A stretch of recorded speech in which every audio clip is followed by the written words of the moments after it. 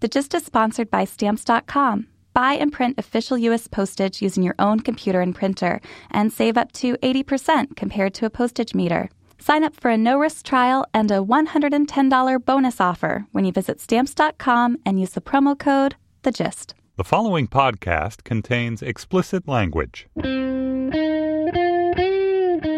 It's Wednesday, February 11th, 2015. From Slate, it's The Gist. I'm Mike Pesca.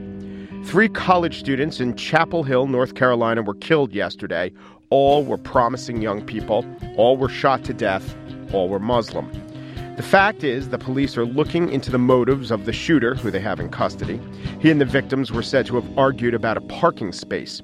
There will be an investigation. If it was a crime motivated by anti-Muslim animus, authorities will want to know because under North Carolina law, the killer could face extra penalties. Now, it is true that when Muslims are perpetrators of crime, the media often jump to the conclusion that the motivation is religion. So in this case, activists on social media took up this story in order to shame the media for not jumping to conclusions. Mona Chalabi, who writes for 538, and sometimes we're both interviewed one right before the other on Rachel Martin's NPR show, respect her work, but she tweeted, 3 Muslim students shot to death. When can we start talking about Islamophobia? I would suggest the answer is when we confirm that Islamophobia was at play. When Major Nidal Hassan was revealed to be the killer of 13 people in Fort Hood, Texas, the fact that he is Muslim was immediately seized upon in some quarters to call it a terrorist attack, but not by responsible media. And it seems that Hassan was indeed driven by a lot of things, but among them a twisted interpretation of Islam. We, of course, demand that the media is both careful and correct, but also immediate and conclusive, even in the absence of evidence. So long, I guess, as it's the conclusion that we want. So on the show today, I will spiel about a guy getting pilloried because he wasn't careful and correct, and his lying New Jersey pal. But first, but only, an interview with a man who wanted to be a millionaire. Just Millionaire didn't want that to happen.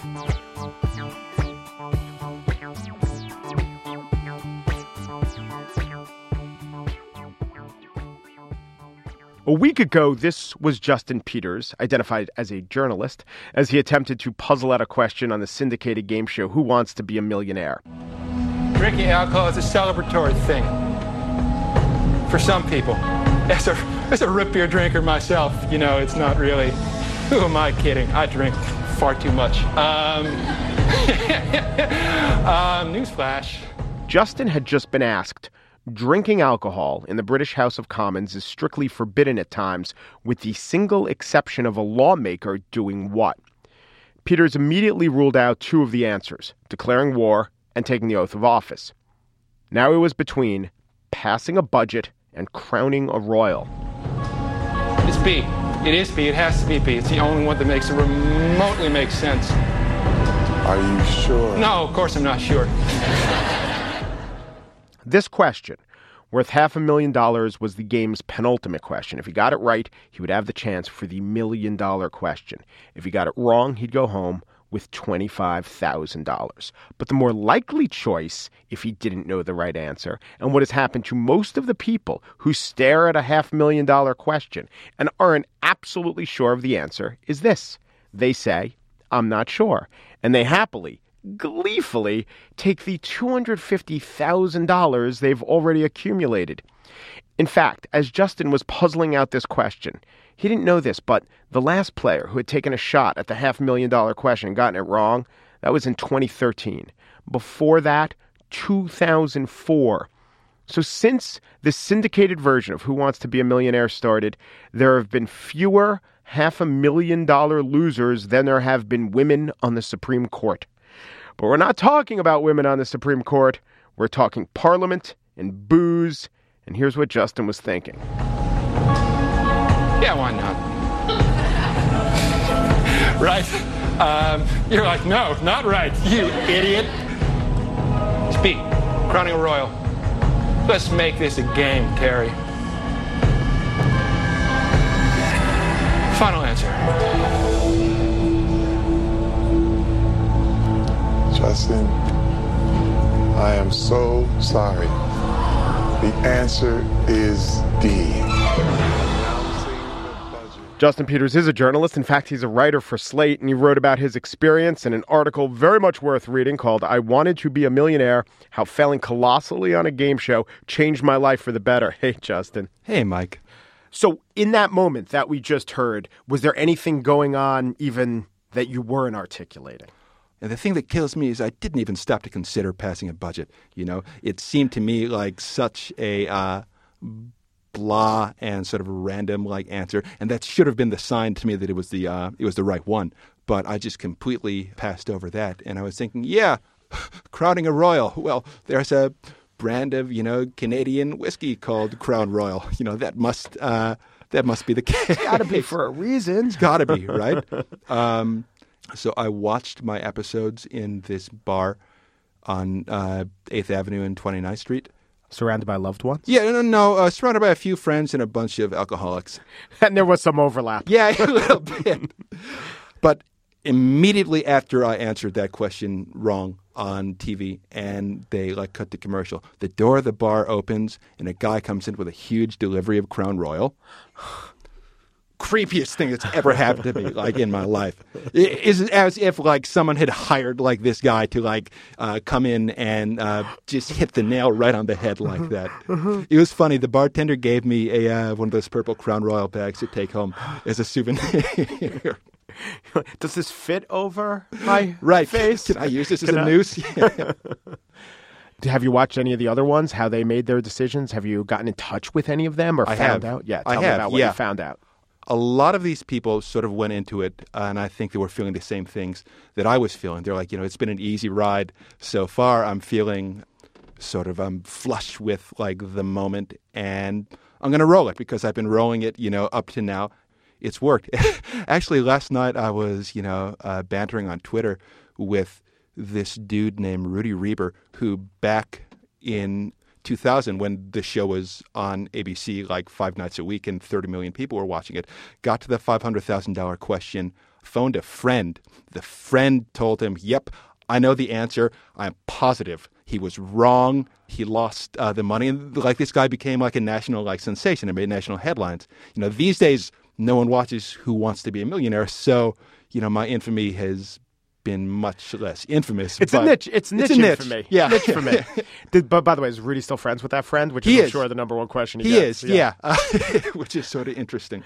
As you look back at the experience, do you think that maybe no matter what answer you would have chosen, you would have been a little bit overconfident of? Were you in a state where you were convincing yourself that even if you were watching at home and you admitted to yourself, I'm about 55% sure, there in the studio, you convinced yourself you were 85% sure of an answer? Yes, for sure. Well, that's what I did on the last question. Yeah. I mean, looking back on it, I was probably only 51% sure of that, but it felt right. And since other questions I had answered had felt right and they had been right, then I'm like, yep, fortune smiles on the brave. Yeah. Well, that's true. That's true. Trust your experience. That people say, trust your first gut instinct. It's usually right.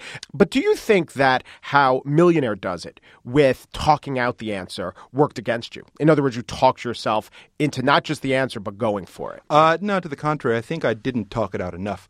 I was clearly just really excited to be on television and sort of milking the moment of, being on the verge of playing for $1 million. And if I had sort of refrained from treating it like a vaudeville show a little bit and actually taken the time to talk through the answer one or two more times, because they give you unlimited amount of time when you get up to that level as long as you're talking it through, I feel confident I would have realized that the House of Commons has nothing to do with crowning a royal. If I had just sort of verbalized the options and the question.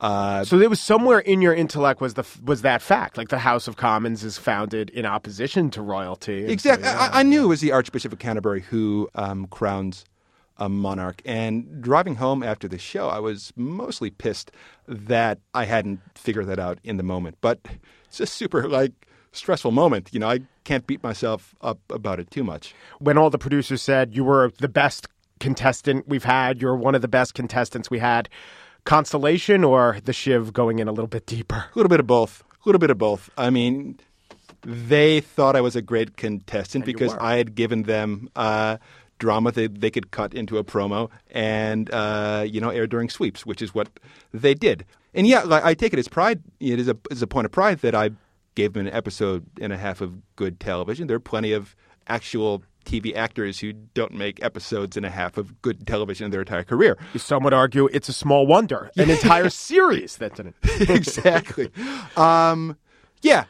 They got out of you more than they get out of even the people they give $1 million to. So some people, they're like, we gave him $1 million. I guess it was worth it. It's really the show that made the guy. You made the show. You're so much more valuable to them than all these millionaires they've crowned. It's actually funny. I don't think I put this in my piece, but walking off stage like immediately after I had lost, I said a really pathetic thing. I went up to one of the producers. I'm like, listen, if you ever do one of those shows where you invite old contestants back to play again, please ask me to come and I'll do it. And they gave me sort of a look like, okay, if we do that, which we won't, like. Exactly. Because that was the thing. They make it clear on Jeopardy. Once you lose, you can never play again. There is only one category, maybe two category of people that could never be on Jeopardy. People directly related to the Jeopardy staff and people who've ever been on Jeopardy, not the Art Fleming version. By the way, if you were on the Regis version, can you ever be on this version? I don't know. That's a good question. If they question. syndicate it without Terry Crews, sometimes it goes from syndicator to syndicator. Yeah, I know it's with Jeopardy, once Trebek leaves, then like everyone who's played under him is apparently fair game again. Yeah, just like when Jesus died, all the souls ascended to heaven. That's what we're waiting for. Exactly. Pretty much the crucifixion of Alex Trebek. So after there was a lag between your appearance and when it actually aired, and a little bit of a lag between when it aired and when the piece posted. Were you in a little bit of a funk after the show, after the experience actually happened? Yeah, that's sort of an understatement. I felt worse than I'd ever felt in my life. Yeah. And it was one of those things that I don't know. At the time, I was like, I don't know how I'm ever going to get past this. I still feel terrible about it sometimes. It's the sort of thing where every now and then I'll wake up in the middle of the night and just start groaning because that's a lot of money. I have had years where I've earned under the poverty line. There are times in my life where I would have had to work 12 years straight to make that much money. But I eventually, decided, Mike, that, I had to own this failure or else it was going to own me. And that's no way to live. I had to find, something meaningful in the fact that I went for it and lost. And what I ultimately decided, and it was a conscious decision, a rationalization in a sense. What I decided is that, I need to derive value from discovering this about myself, that I have the guts, to make a decision and sort of risk something that other people wouldn't have risked. I could tell when I was in that moment about to answer the show, everyone in the studio wanted me to do it. Yeah. No one would have done it themselves. Everybody else would have walked. And what does that say about me? What does that say about me? And what does that say going forward that now that I have risked it and failed and hit bottom, I can't imagine a point in my life where I would feel worse or feel more sort of stupid or humiliated than after that point, where I just sort of walked away due to my own sort of hubris and, arrogance. Well, there's an analogy to, as you write in the piece, to your real life where you have success. You're one of the best writers here at Slate. Everything you write is interesting, and you do improv comedy. And within the world of improv comedy, you're going gangbusters. Within the world of actual paid entertainment, I don't know. But, you were saying that you were happy with your level of success, say, in improv comedy, but then looking back on this because of the Millionaire experience, you realize some of that may be in the realm of rationalization, not going for it more. Well, what I realized, Mike, is that I've had an interesting career and an interesting life. The choice to be a journalist is the sort of thing that would be super risky for a lot of people. And it certainly felt risky at times because it's hard to earn a steady living in industry that seems to be on the decline. The improv and sketch stuff that I've done in the city, that's sort of like a risky thing too in a lot of ways because, it can be stressful to sort of put yourself out there in front of an audience, however small. what I realized is that the shots that I had been taking were the shots I knew I could make. Yeah. Throughout my life, right? I know I'm a great writer. I know I'm a good reporter. Choosing to be a journalist and, to make this my career was not a risk. It's something I knew I would succeed at if, I stuck with it long enough and didn't implode.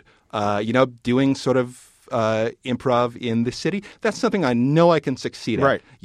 And so how's it going to translate into how you change your approach to journalism, improv, or anything else?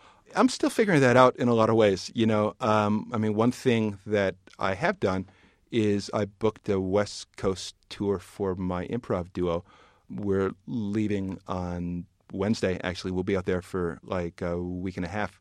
This is something I never would have done before being on the show because we will likely lose a lot of money and play in front of audiences in like the single digits. Yep. Audiences that don't know you. Now without the bill, you got a brand name recognition in the improv community here in New York. Not true for LA. Exactly.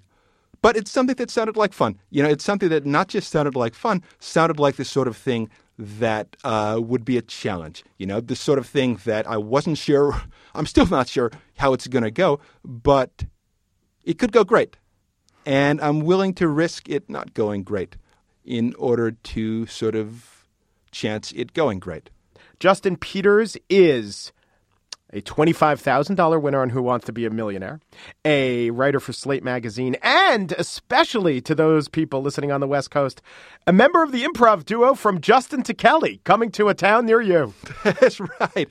We'll be in L.A., in Orange County, in San Diego, Phoenix, and Las Vegas. We have absolutely nothing to do with that dumb American Idol movie, but if you guys insist, we can try to sort of recite some dialogue. I've never actually seen it, but I'll watch it if that's what the public requires. Also, very smart to name your improv duo after something that's all but ungoogleable. Exactly. So try to check out Google for tour dates. They might not be forthcoming. Justin Peters, thank you so much. Thanks, Mike. That's right, Al. You lost. And let me tell you what you didn't win. A 20-volume set of the Encyclopedia International, a case of turtle wax, and a year's supply of rice. I would like to put my stamp of approval on something. I'd like to, but stamps so often get my disapproval. It's just getting to the post office. Schlepping there. Traipsing there? No, trudging there. And then when you are there, there's a little bit of an internal trudge. Is it that I don't like the post office? No, people, it's that I do. I love it so much. I want to free up the post office of all the people who have all these packages, small business men and women. I mean, they might be large. They loom large in our national conversation. But man, does spending time at the post office lay them low. So I give them and you and all of us who want the lines to go quicker, I give you stamps.com. Buy and print official U.S. postage for any letter or package right at your desk with your own computer and printer. And you get special discounts you can't find at the post office. Plus, it's more powerful than a postage meter. For just a fraction of the cost, you can save up to 80% compared to a postage meter. And you'll avoid trips to the post office. And everyone else at the post office will avoid you. Right now, use the promo code THEGIST for a special offer. It's a no-risk trial. It's a $110 bonus offer. They'll give you a digital scale. They'll give you up to $55 of free postage. So go to stamps.com before you do anything else. Click on the microphone at the top of the homepage and type in The Gist. That's stamps.com. Enter The Gist.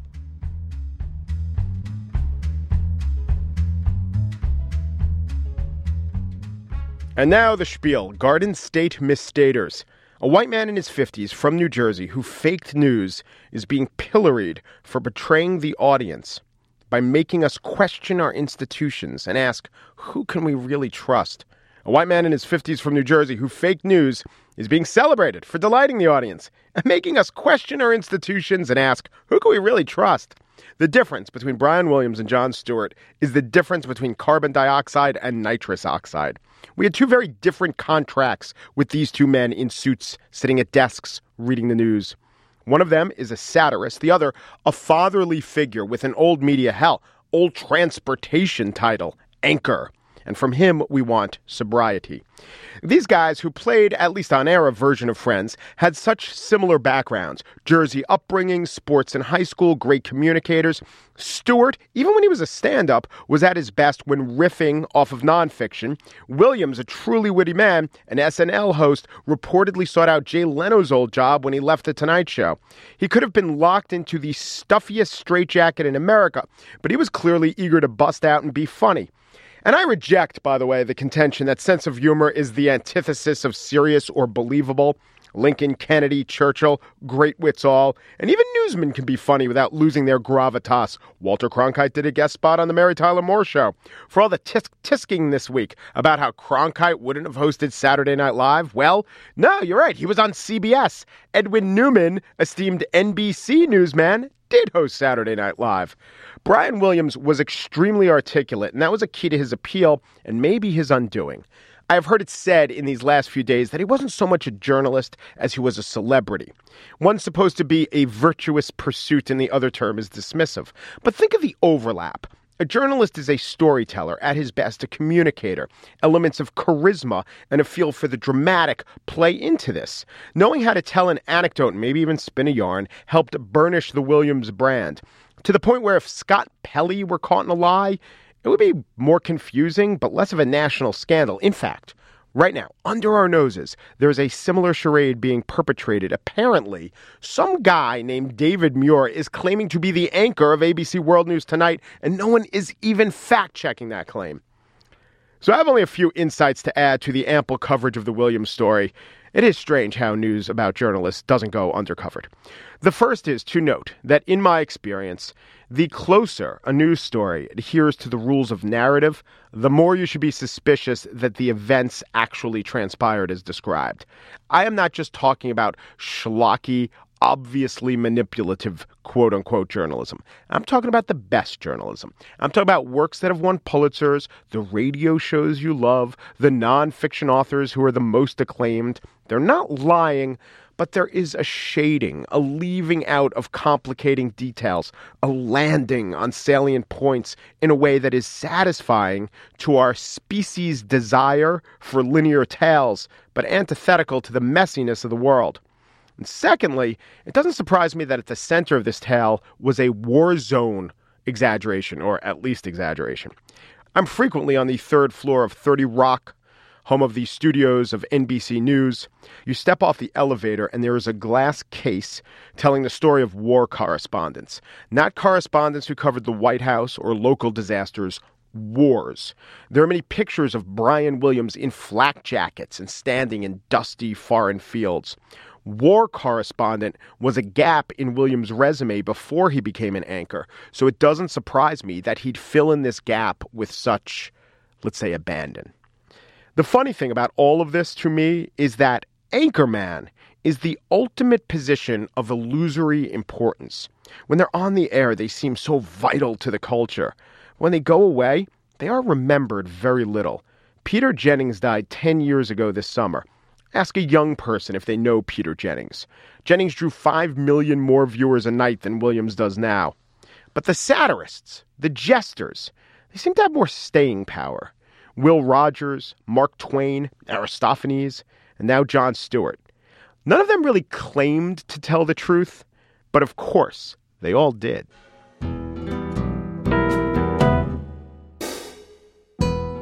And that's it for today's show. Just producer Andrea Salenzi guessed that the only time when drinking is allowed on the floor of the Fijian parliament is when they beat the Tuvaluans at soccer.